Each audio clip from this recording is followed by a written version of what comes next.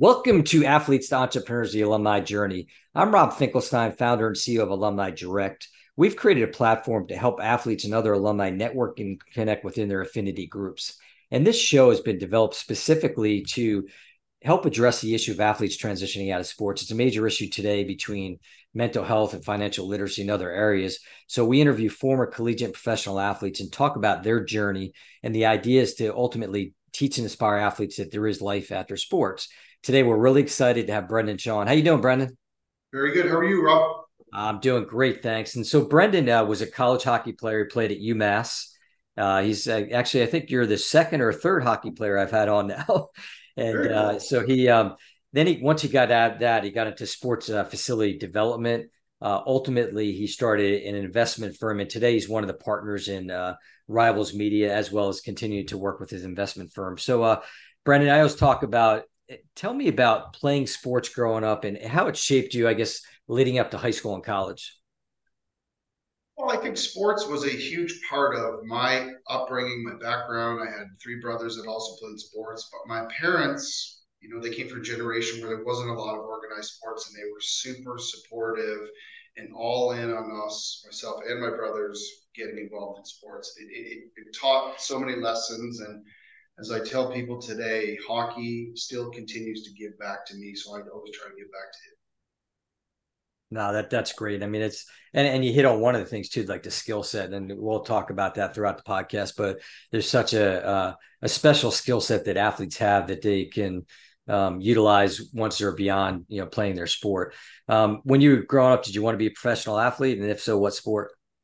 Well, I did. I was ice hockey. I started a little bit before the Miracle on Ice, and it kind of pushed me all the way through to want to be in the Olympics and want to play in college and want to play in the NHL, which didn't happen, which is fine. But it was one of those things. It always motivated me, and it pushed me to want to be better. And it gave me a lot of skills that I still use today. Yeah, and it's funny. I always joke around with this question because I say on my end, wanted to be a Major League Baseball player. Unfortunately, the talent wasn't there, so I'm doing what I'm doing today. Exactly. So let's talk about one of the key areas I think is education.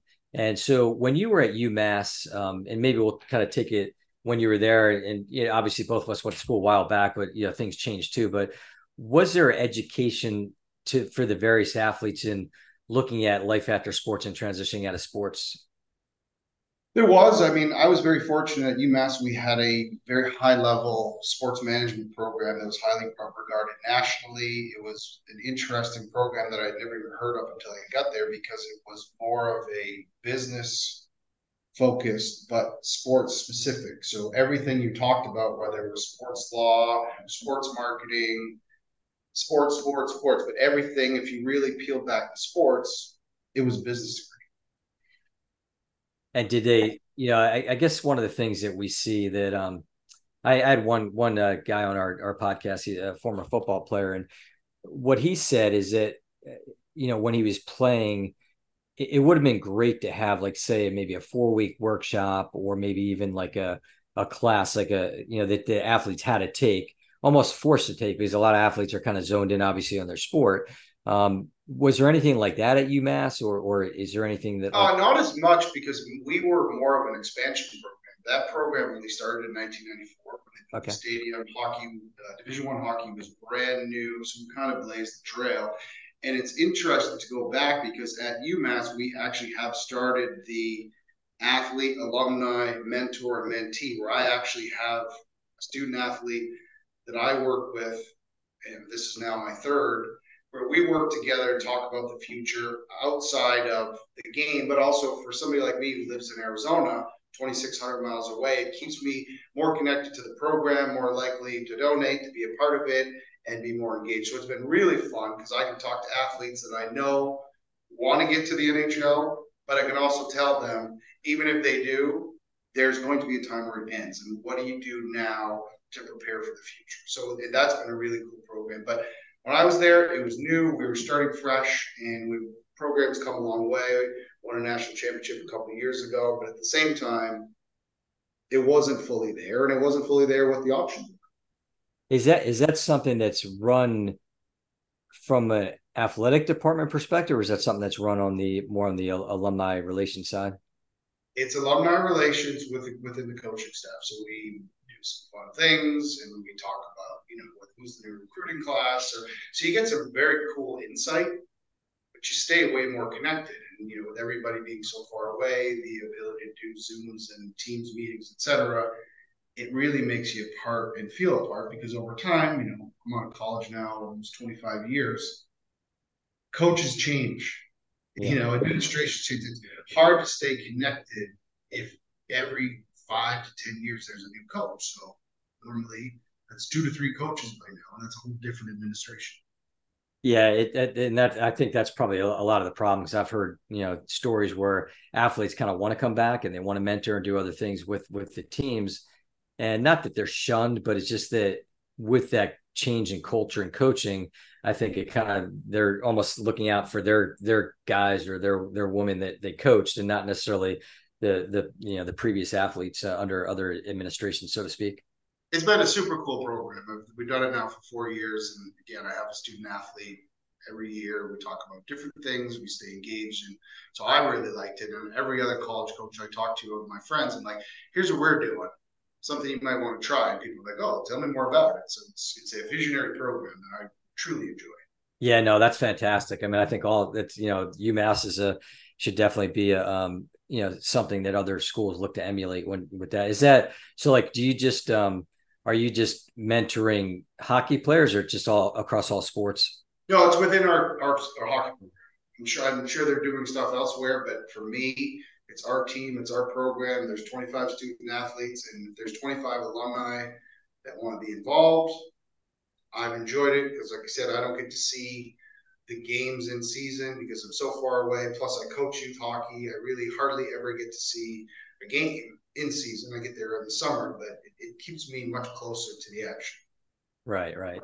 Yeah, that's really interesting. I mean, like Alumni Direct, we're all about that alumni engagement and trying to get people involved and working in the sports space and trying to, I think, with colleges to promote more of like what UMass is doing throughout the athletic department too, is just having alumni come back and work with athletes, maybe regardless of the sport. I mean, anything is great because it's great that the hockey players are getting that. Hopefully, some of the other athletes and other schools are doing the same thing. So I guess to kind of piggyback off that, then was aside from this program, like was alumni engagement encouraged, through the athletic department? It just as far as It was. The only issue was the program went shut down in '77 as it was a club program, and then started back up in 1994. So there was a gap as they restarted the program that there was, we had great alumni, we just didn't have a lot of them. And even to this day, at 25 years, you're less than 200 alumni. right. Yeah, and then I guess that makes it a challenge. How about it? Is there other I want you to talk a little bit about just in general alumni engagement and kind of the importance of tapping into your alumni, whether it's within your sport or just alumni from your school in general. Well, I think it's huge, and I've coached since I stopped playing in 1998, where I coach and mentor teenagers, 20 somethings as they come along. And I always tell them, I was the last generation that graduated without social media. So the ability to never lose connection with people is so vital because that network is so important. And if you understand how to use it and how to grow it over time by doing the right thing, and your brand is your most valuable asset many times down. Yeah, and I think what's key too is to kind of utilize that opportunity when you have it in front of you. Because I know one thing, I've talked to a couple agents and they say the biggest failures they've seen with their players is that they don't network and connect while they're still playing. So all of a sudden they're done and they're like expecting, okay, I've got everything coming to me. And like, no, you don't, unfortunately. And so, talk a little bit about that is just encouraging, athletes to do that while they're still playing. Well, it's a very common theme because that as soon as you become an ex-pro, that's what you are. It's an Right. ex-pro or an ex-college athlete, and everybody thinks, "Oh, when I'm done, I'm going to do this," but you don't have that same juice to other people. While you're still playing, you have an opportunity to meet, alumni and owners and league executives to figure out what the next step is. having managed professional athletes before, I remember like during the NHL lockout was league's not going. Now's the time to figure out what you want to do because you're going to come back, but it's a quiet period that you may not be able to have. How do you meet the centers of influence in your life, around your team, around your league, etc.? Figure out what's next because in the end, even the best ones retire around 40 unless you're Tom Brady. Yeah, no, for sure. So next, I always like to talk about a little bit of a could be a controversial topic, but let's talk a little bit about NIL, name, image, likeness. And when you were playing and when I was in school, it wasn't it was I guess there were some versions of it, maybe like boosters and things like that. But putting that aside, give me your thoughts, both positive and negative. I think it's fantastic. I actually just met with a major NIL lawyer this morning because I'm still learning how it works. Each state is different. NIL is possible for high school, it's possible for college, it's legislated by the state, but it's inconsistent as we still learn what it is, how it works, how it can benefit. But at the same time, it is a good thing. I remember when I was a student athlete, it's if you got this, you couldn't get that. And if you had a scholarship, you couldn't make money. And it was a push and pull constantly of trying to understand the rules, what you could do, what you couldn't do. Even meeting with our alumni association, we go through compliance every year on what is approved and what's not approved, and where you can take a student athlete if you wanted to go grab dinner or what you can't do. It's still very, very confusing, even to people that know a lot about it. But NIL, I think, is a great thing. It is work in progress because I think there have been some goods and some bads to NIL, but I think as things shape up, I think it'll improve.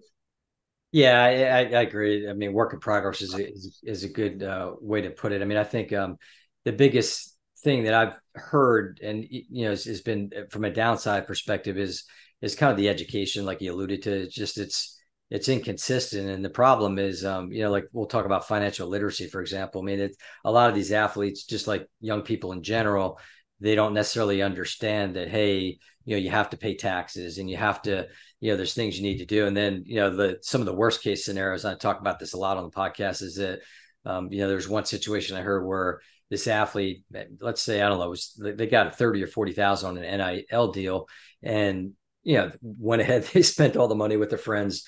But what happened is that because of that amount, it brought the family over the financial threshold where the athlete lost the scholarship. And it's sad that something like that happened. And just, so it'd be great to see more and more like kind of that education put behind it. Well, the interesting thing I found as well, like hockey's got a lot of non-Americans, and if you're not an American, you can't get an NIL because it violates your student visa if you have a scholarship. Which it was wow, okay, I didn't even realize that. Which has nothing to do with athletics. It has nothing to do. This is international relations with student visas, etc. So if that's the case and you're not an American citizen, you actually can't get NIL. That's very interesting. That's the first time I've heard that. So I just wonder how much people are paying attention. And I would imagine, like, hockey is a big influence on folks from other countries. I imagine soccer might be as well. So I guess Sure. these opportunities that might come up. Again, it was brand new. I talked to the compliance officer and he said, well, if they're Canadian, they can't get anything. Wow, yeah, Or give up their scholarship. Yeah, I'm sure they don't want to do that unless unless the opportunities outweighs that. But Right. so let's talk about transition out of sports. So this is a difficult thing, and a lot of times you hear these athletes kind of identify themselves as their sport. So talk a little bit about your transition out of sport, and then advice that you give to other athletes, whether it's leaving the collegiate level or the professional level. Sure. Well, when I was wrapping up my career, I kind of realized I wasn't going to play at the highest level. And I also realized my revenue opportunities were not as high as I would like to. And I was actually offered a job before I graduated that paid me more than I would if I would have played pro. It was a fairly easy decision, but a difficult decision because for the next 3 to 4 years, I would sit back and say, "Oh, I can still play, or I can still do this, or I can." It's one of those things. It took a while to set in until those 3 or 4 years over, and then my friends who actually did play in the minors started coming to me saying, "Hey, can you help me get a job?" Then it clicked and said, "Thank God I did what I did when I did it, because it gave me an advantage over others that played minor level professional sports that, in theory, you could play for a long, long time, whether it's in the US or all around the world, and get paid something, but not really get paid enough to really get hit." Yeah, I mean, I guess it's almost like you hear too, like when the student athletes are playing their sports in college, you got all these other students, the non-athletes, that get the opportunities for the internships and things like that. So they're maybe in a sense better prepared for it than the athlete who just, for whatever reason, they just don't have the time or they just can't do it. Sure, I totally agree. So, what kinds of advice would you give to athletes and kind of based on, your journey?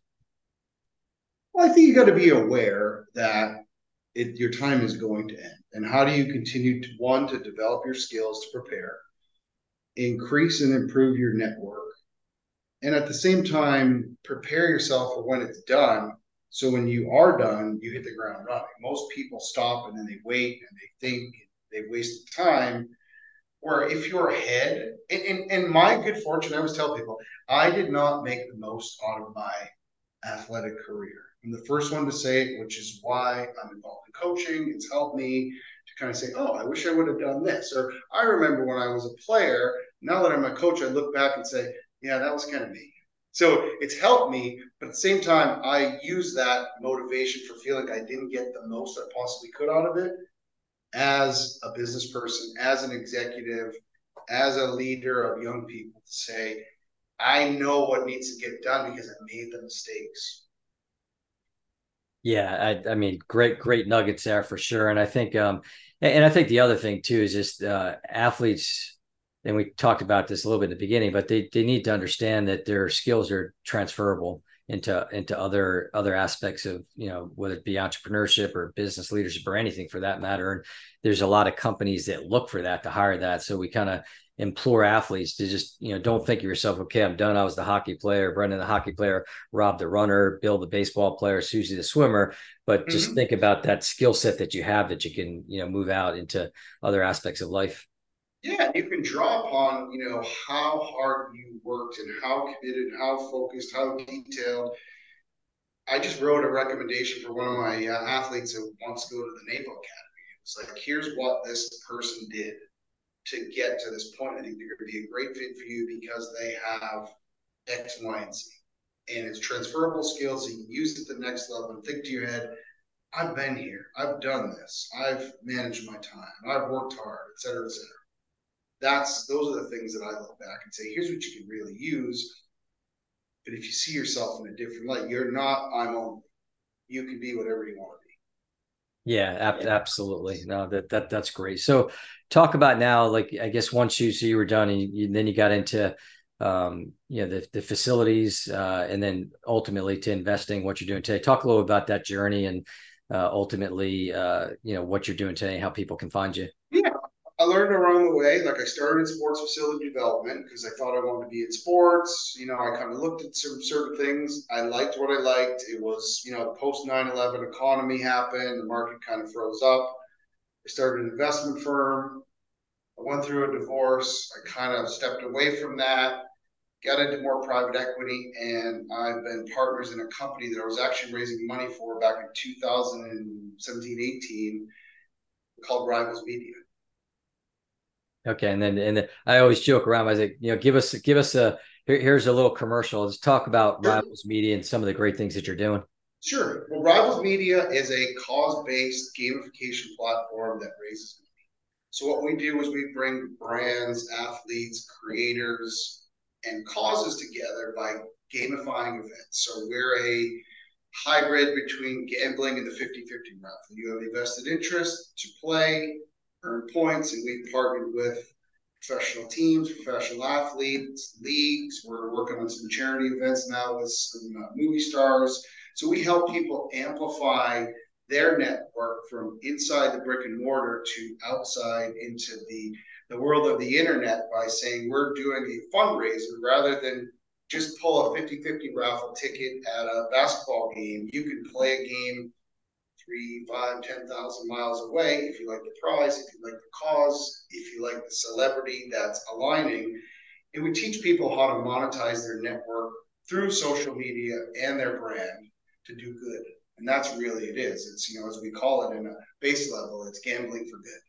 How do we help people raise money for causes, etc.? That's great. And how to like what types of like organizations you're working with? I know you mentioned athletes and all that. I mean, like who do you kind of reach out to? We're all over the place. So we've done UFC events with John Anik, and we raised money for Juju Schuster. We worked with the Bruce Arians Foundation to raise money for his charity, gamifying all of the Buccaneers games during their Super Bowl run. We've worked with the V Foundation to raise money during the 2022 Final Four. So there's a lot of things that we've done. We have a lot of different iterations. We've worked on events during the World Cup, and we're working on some different things now for golf tournaments, etc. The small fundraising events with a lot of high net worth people to really raise that benefit outside of just inside the ropes. That's great. And so, and how do people find you? You can find me on Instagram. You can find me on LinkedIn. Rivalsmedia.com is our website. So there's a lot of different ways to do it, and we're kind of out there in the marketplace, and it's fun because it really focused on trying to use my network for philanthropy as well. So as I do that and I move forward, I've found there's a way to take what I've done and really give back. Yeah, that's great. I mean, I think I guess as we go through our journey in life and business and everything else, it becomes an important factor for us too to kind of give back and help. So I definitely encourage people to go out to rivalsmedia.com. We'll put all this in the show notes. You can find Alumni Direct at alumnidirect.com. You can also follow this show on our Alumni Direct YouTube channel, as well as across all the podcast network, and find us on Facebook, LinkedIn, all that. But we really encourage people to listen and watch. Just a lot of great guests that we've had, and we just really want to make an impact and help out as many athletes as we can. So Brandon, thank you so much. We really appreciate your time. Thank you so much. I really appreciate it. You're welcome.